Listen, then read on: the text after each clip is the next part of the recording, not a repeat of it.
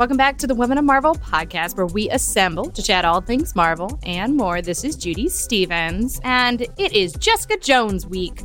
We just had the premiere last week, which was amazing. A purple carpet instead of a red carpet. Plus, Marvel's Jessica Jones Season 2 is now streaming on Netflix. I loved Season 1. It was amazing. All sort of thrilling, noir, 13 episodes. I was sort of sitting at the edge of my seat. I think I binged almost the entire season in like 2 sittings. But with all of that, I was very excited because I had Krysten Ritter by The Office to talk to her about the aesthetic of sort of this element of a woman at the helm of an amazing TV show like this in this era of time for us as women in film and TV. Plus, we talked about her clothing on the show, the leather jacket, the jeans. And, you know, while she was sitting there, because it was a snowstorm outside, she was actually wearing a ton of shoes. Also, we had Melissa Rosenberg by later that afternoon, the showrunner, who is at the helm of this amazing series full of amazing women. So with no further ado, here's Krysten. Hi, everyone. Judy Stevens here, and I have Krysten Ritter joining the Women of Marvel. Thank you for having me. We're going on 3 or 4 years of you being Jessica. Yeah. Of this experience of being in the Marvel Universe and this world. It's so crazy, I have to say. Like, it's been really life-changing in terms of my career, but also so many new people are in my life. I have so many new friends. It's really changed a lot, and I'm grateful for that because, you know, I don't hear about a lot of people making new, like, best friends in their 30s.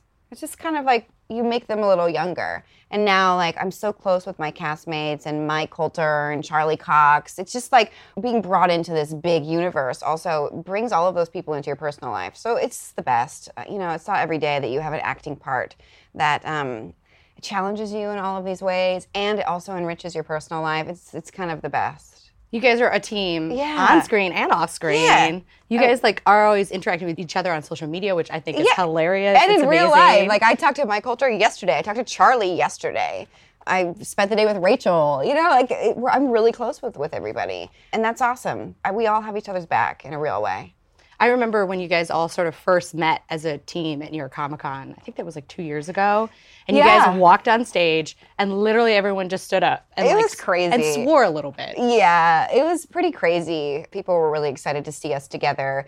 And I think, you know, there's a relatability between all of us because we all have our own shows and then we all come together and we work for the same people. We have the same crew. And usually, you know, acting is a very isolating job. You're by yourself. It's not like you have a lot of people to relate to your exact experience. And I think that's why we all, like, grab onto each other so much. It's rare. I loved watching you guys on set for Defenders, but Jessica Jones is so different filming because it's you on screen like 90% of the time. How do you go from, like, the two worlds? Well, because it is the same crew, like, I get to, like, maintain, like, how I am as myself. On the Defenders, we barely could get work done because we're all like, blah, blah, blah, blah, blah, blah. And they're like rolling. We're like, oh, yeah, hold on. And so we have a lot of fun and there's more downtime. And then with Jessica Jones, my butt never touches a chair. It's like a running joke that as soon as I go to sit down, they're ready for you. All right, here we go. And people are like handing me sandwiches as I'm walking from place to place and just kind of like in it, working, cool, doing a million things. So it's a different level of immersion.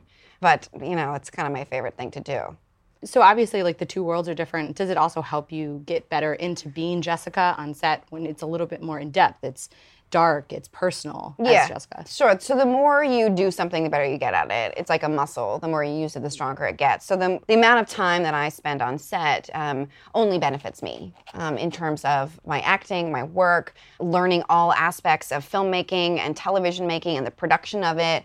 The crew is all really generous with me. I'm always like, oh, what lenses are we using and why? And they'll explain to me. They let me pull focus sometimes. So just being on set that much allows me to just get better. I look at it like my dream role as an actress and also my, like, film school boot camp. Do you have any interest in doing more behind the camera? Do you want to be a producer or a director? Well, I'm a producer outside of the show. I have a production company. I have a show that I have a pilot I just shot at Pop TV. I'm really interested in character development, and I love the collaborative, creative process, working with writers. I write as well. And for me, it kind of feels like all the same job. And the benefit of working on something like Jessica Jones that is so all-encompassing is all of the information that I get. I'm like a sponge. I'm always like keeping my eye on learning as much as I possibly can every day. And in this climate, in this moment for women, especially in like film and TV, we need more women directors and producers and behind the scenes. Like, are you just doing it to do it? Do you feel that the impact that you have in front of camera and off camera is essential and important?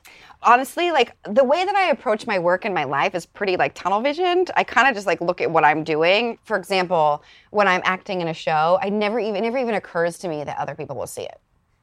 Like, I remember the first time someone's like, "Hey, Krysten." I'm like, "Yeah? How do you know me?" "Oh, right, I'm on TV." I just look at it like it's about my passion and things that I'm interested in and exploring that. You know, when I first created The Women of Marvel and helped with Sana, one of the things I really wanted to do was talk about female stories. And I don't think we realized that we needed Jessica until Jessica was on the screen. I feel the same way. When Jessica came out and was so well received and people were so excited about her, men and women, for all of their different reasons, I think that was like kind of proof that there had been a void for a character like this. People really respond to how complicated she is, how messy she is, how imperfect she is, because we are imperfect. And it's exciting when you can feel represented on screen or feel like inspired to put one foot in front of the other because of this cool character. I also love I love the way she dresses and looks and is so anti-glamour. That is an image that is important to me, but also something that I find exciting. There is literally no emphasis at all on her clothes, on her hair, on her face. That's rare. That means a lot to me to put that character out into the world. And it's really important because, you know, so much of what we as women have to do is we have to worry about our hair and our makeup and like the shoes we're wearing. Sure, and negotiate what version of yourself walks into what meeting, walks into what bar, you know? And so that's something that takes up a lot of time. And that's all time that you get back if you don't care about it. So she becomes a hero in that way. I think so. Because of the fact that she doesn't care. Yeah. And that's so important for women. That we shouldn't have to care all the time. Yeah. I mean, I got sneakers on right now. I mean, it was snowing, so. And also, they're comfortable. I mean, but yeah, we should be comfortable while still being who we are. Totally.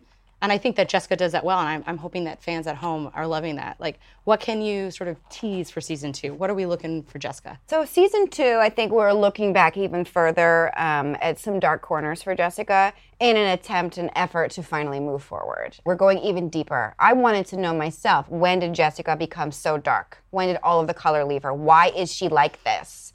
Because we know so many bad things happened to her even before Kilgrave. So that's really what we're doing in this season, is peeling back the layers even more, which I love to do. This is a prickly character. And when we get a way in, see her vulnerability and see like the pain that she carries around, it just makes you root for her even more. So that's what we're doing in season 2. Well, I'm actually really excited to watch it. I loved season 1. I love the color and the noir of it all. Yeah, we doubled down on the noir this year, I think.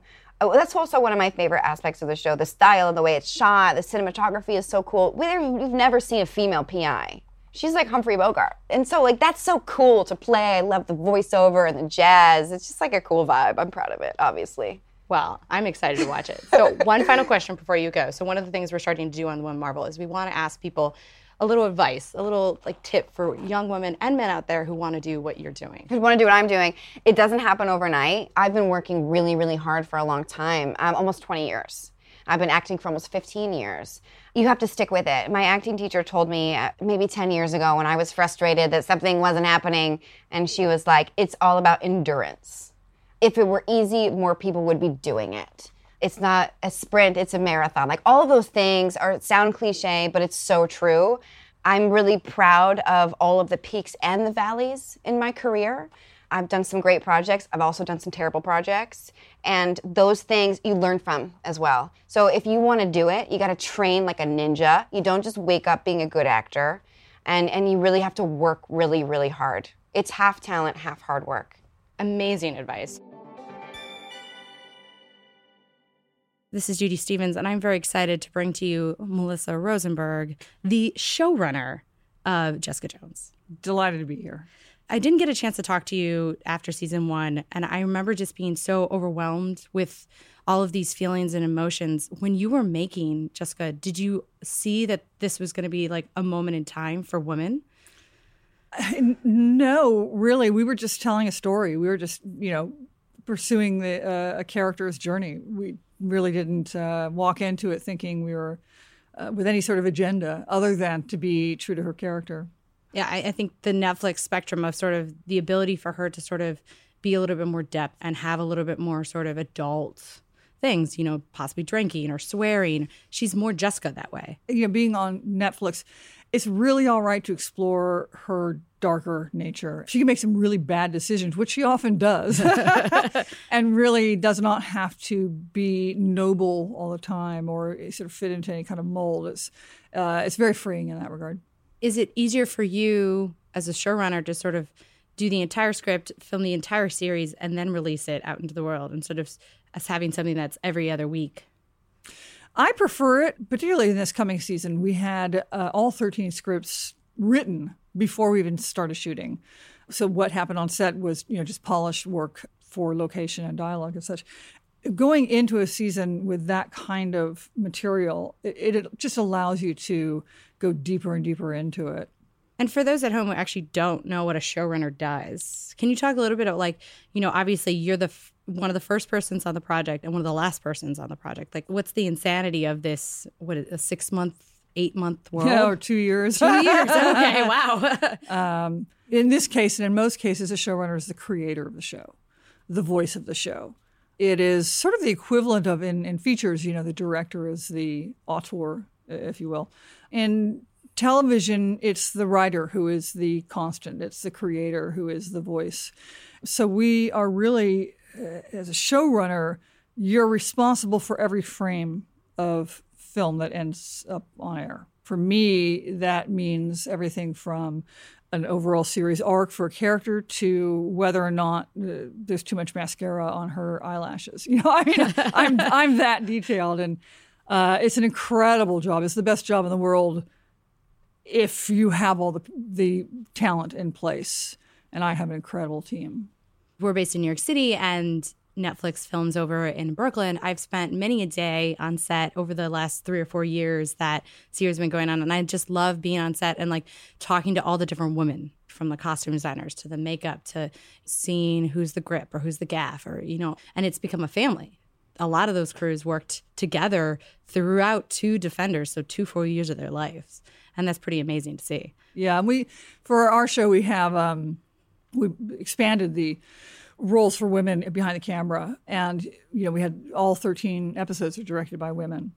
What that does is it doesn't necessarily change what's on the screen. A talented director is a talented director, regardless of gender, and they're not going to shoot it in any sort of way that's just really all about vision. What it does do, though, on the set is it really normalizes parity. There's 50-50 men and women on set, in front of or behind the camera. And it just creates this safe environment where nobody feels like an alien, It becomes very normal. And then you walk out onto another set and you realize, oh, I'm the only woman sitting behind the camera. And you begin to feel alien again. And so it just creates a really safe environment for people to do their most creative work, to have gender parity and really diverse crew and cast. And I think it's really important, especially in this climate, in this period of time, that young women growing up who want to work in film and TV can see that there are jobs for them behind the camera. They may not necessarily need to do the sort of, not stereotypical, but typical routes for females in this industry, which might be like a costume designer or a makeup artist. They can be the director or they can be the cinematographer. That's phenomenal. And also about something that means a lot to a lot of young women and men out there, especially seeing Jessica on screen dealing with these issues that a lot of people out there have had to deal with and haven't really had a voice. That must be a lot of pressure, maybe? Well, I first had that experience when I was doing Twilight. I had written the scripts for the Twilight movies. And, as we went around and did some publicity, and I would find myself talking to young, tween girls and realizing what an impact these movies had on them and just being overwhelmed with the responsibility of that. Like, oh my God, what did I didn't write those movies with that, or at least the first one with that in mind. It's like, did I say anything as damaging? Did I just, shape this young woman's mind that she's oh my God. So as it went on, I became much more aware of the kind of messages you're putting out there. And I think that's something that's easy for writers to forget because we're all, we're holed up in our little rooms and telling our stories, it's a message. It is you are communicating, and you have to take that step back and really examine what kind of message you're putting out there, because it does have impact. It really does. I think what's great about Jessica Jones, and just like in general, looking at writers, is that you don't want to write a female character because she's a female character. You write a character that's great, that's a hero, that doesn't want to be a hero, that just happens to be a woman. We've never approached Jessica Jones as a female character. It's really been a character whose gender informs her story, certainly. I mean, all of our experiences inform who we are. But it's not about a female hero or anti-hero. It's about a woman struggling with a lot of damage and trying to do something good in this world, trying to redeem herself in her own psyche. We talked to Krysten a little bit about Jessica doesn't care what she looks like, right? And I think that's also really important.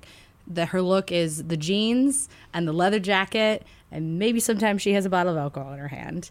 What drew you to that decision that was sort of the look, the aesthetic that she would be always in? That was Ritter all the way. I mean, the only guideline we have from the comic books was, she had this a leather jacket, which morphed into the leather jacket it is now. But, those first weeks in pre-prep for our first season was a lot of, Ritter trying on different options and seeing what made her feel the character more, what she could move in, and how she would walk, getting the physicality of the character. And it could be a pair of jeans, but it's like, okay, what kind of jeans? They're not going to be skinnies, because that's, That's too much effort. Yeah, that's trying too hard for her. But, they're going to be something she can move in and kick ass in. And so it was a really interesting process to watch her settle into who this character was. And with our costume designer at that time was Stephanie Meslinski, just bringing in things for her to try and slowly narrowing it down. And then going to conventions and seeing these fans wear this outfit. I know, I love that. It really is quite amazing. Actually, one of my good friends, Melly, she looks sort of similar to Krysten, so that's her go-to easy costume, because and I think that's what's great about it. It's easy. It's something that you don't need to necessarily make, and now you can step into this role of this character, of someone that you've seen on screen. Yeah, it's a lot of fun. So as we roll into season 2, obviously Jessica has gone from season 1 to The Defenders, and now she's back. And so what are we looking forward for the new dark world that is Jessica? Well, season 1, when we last left Jessica, she had taken a life. And the entire season 1 is Kilgrave trying to essentially make her into what he wanted her to be, which is a killer, to admit, I'm a killer. And he actually even forced her to kill someone. So throughout season 1, she's trying every which way to not have to do what she inevitably does, which is to kill Kilgrave. And, there certainly is justified, or it's necessary. Any of these, you can really explain it away. But at core, it is she took a life. And it was easy. And that's what she's dealing with. And really deep questions as to who she is. Is that who she is at core? So she travels through this coming season 2, really wrestling with that question of who am I? And that goes down into who am I, down to my very DNA, and, what made me the way I am. And she's dealing with a lot of anger and fear, just a lot of emotions going, dating back pre-Kilgrave. As someone who has powers, does she also wrestle with the knowledge that she has these powers and what to do with them? Jessica's reluctance to embrace heroism is not a reluctance to embrace her own power. And we never wanted to go down that path. We always wanted her physical powers to be just a part of who she is. It's not the power itself that's a problem. It's how she came by them. And there's a lot of survivor's guilt associated with that. And also the powers that she have are kind of wonky a little bit. Yeah. Maybe she doesn't quite know what to do with them. Well, my favorite thing about her in the books, in Brian Michael Bendis and Michael Gatiss' book, one of the things I loved was she's kind of a B-level hero, I mean, she's strong, but she's not as strong as, Luke Cage. She's can jump really high, but I guess in the comics she can fly. But in our world, she can never fly, but she's not, Superman. she's powerful than most people, and she has, can heal a little bit faster and all that, but she is vulnerable. If you shoot her, she bleeds. And that's one of the things I love so much about her, is that she's not perfect. And, there's a lot of emotional damage that she brings to it as well. So she's not always making the great decisions with what to do with those powers. Yeah. And I also love the relationships that you guys have built into the show over time. These different people that she relies on and also pushes away at the same time. What was it like sort of building these new characters into this world? Well, season 1 was very much about building Jessica's character. I mean, the show is called Jessica Jones, so that's your job. Season 1 is to bring the audience into her experience and get them behind her story. And so the other characters in the ensemble, their stories are all in relation to Jessica Jones, because you're earning their stories. So by the time you get to season 2, you've now earned their stories. And it was one of the things I'm super excited about for season 2, is just the being able to go in depth with our other characters and them carrying storylines of their own that all eventually meet up. It's really being able to give such complex material to actors like Ika Darville and Rachel Taylor and Carrie-Anne Moss. They're amazing actors, and being able to write for them was a privilege. So obviously not spoiling anything, but is there like a scene or a moment or an experience that happens within season 2 that you're the most excited for fans to see? So many of them. I can't wait for them to see Janet McTeer in action. Janet McTeer, who's a twice nominated for an Academy Award, a Tony winner, Emmy winner. She's really just one of the preeminent actors of our time. And you put her and Krysten Ritter in a scene, and it is just, they each elevate one another. They're really powerful. And, she is slowly introduced, so she really kicks into gear. Around the middle of the season, she really comes into the fore. And you get all those just really rich scenes between her and Krysten Ritter. I'm super excited about that. Every episode has a moment I just absolutely love. Episode 7 is a really fun one. Small spoiler, there's a music video involved. Ooh. Yeah. I'm excited for that. I know. So one final question before you go. We like to ask everyone who comes on the podcast, or sort of, do you have any advice for people that want to do what you are doing now? This particularly applies to women, I think, coming up, but anyone who would want to come into this business, it's an incredible job. It is the dream job.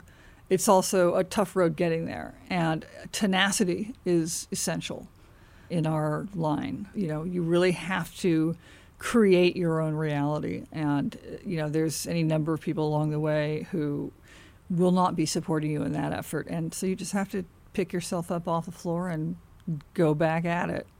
We get kicked in the teeth a lot, but get up and continue doing it. That's what it takes to get that dream job. You get back on that horse, as they say. So yeah, and if it's too easy, it's sort of, all right, maybe I'm not pushing hard enough. That could be my own neurosis. Maybe I need to put another hour into the day or whatever. Yeah. Well, I want to thank you so much for joining us. This was amazing. Everyone should go tune into Marvel's Jessica Jones, streaming now on Netflix. Thank you so much for having me. Thanks again to both Melissa and Krysten for joining us on the podcast. Make sure you swing over to Netflix now, because Marvel's Jessica Jones Season 2 is streaming. Also, we'll be back next week with even more Jessica Jones interviews, so make sure you stay tuned. Plus, we're gearing up for C2E2, and The Women of Marvel is going to be coming back for its second year there. We're going to have an amazing panel of guests, including colorists and all that jazz. So if you are going to be attending C2E2, it's on Sunday at 1:30 p.m. We've been doing The Women of Marvel for a couple of years here, which is really exciting. And as we build out all of the epic podcasts we're doing here, including This Week in Marvel, we've got something new and just recently released, and that is Wolverine: The Long Night, now on Stitcher. So this is our first ever scripted podcast, and it features Richard Armitage, who you guys might know from The Hobbit, as Wolverine, and we've got Scott Adsit from 30 Rock, which is amazing. but it basically follows a murder investigation through a string of mysterious deaths in Burns, Alaska. So make sure you guys swing over to wolverinepodcast.com and use the code MARVEL for a free month. Well, that's it. That was a packed podcast. Hope everyone enjoys it. As always, if you have questions or suggestions, please email us at womanof@marvel.com or tweet at Marvel with hashtag WomanOfMarvel. We'll see you guys next week. This is Marvel, your universe.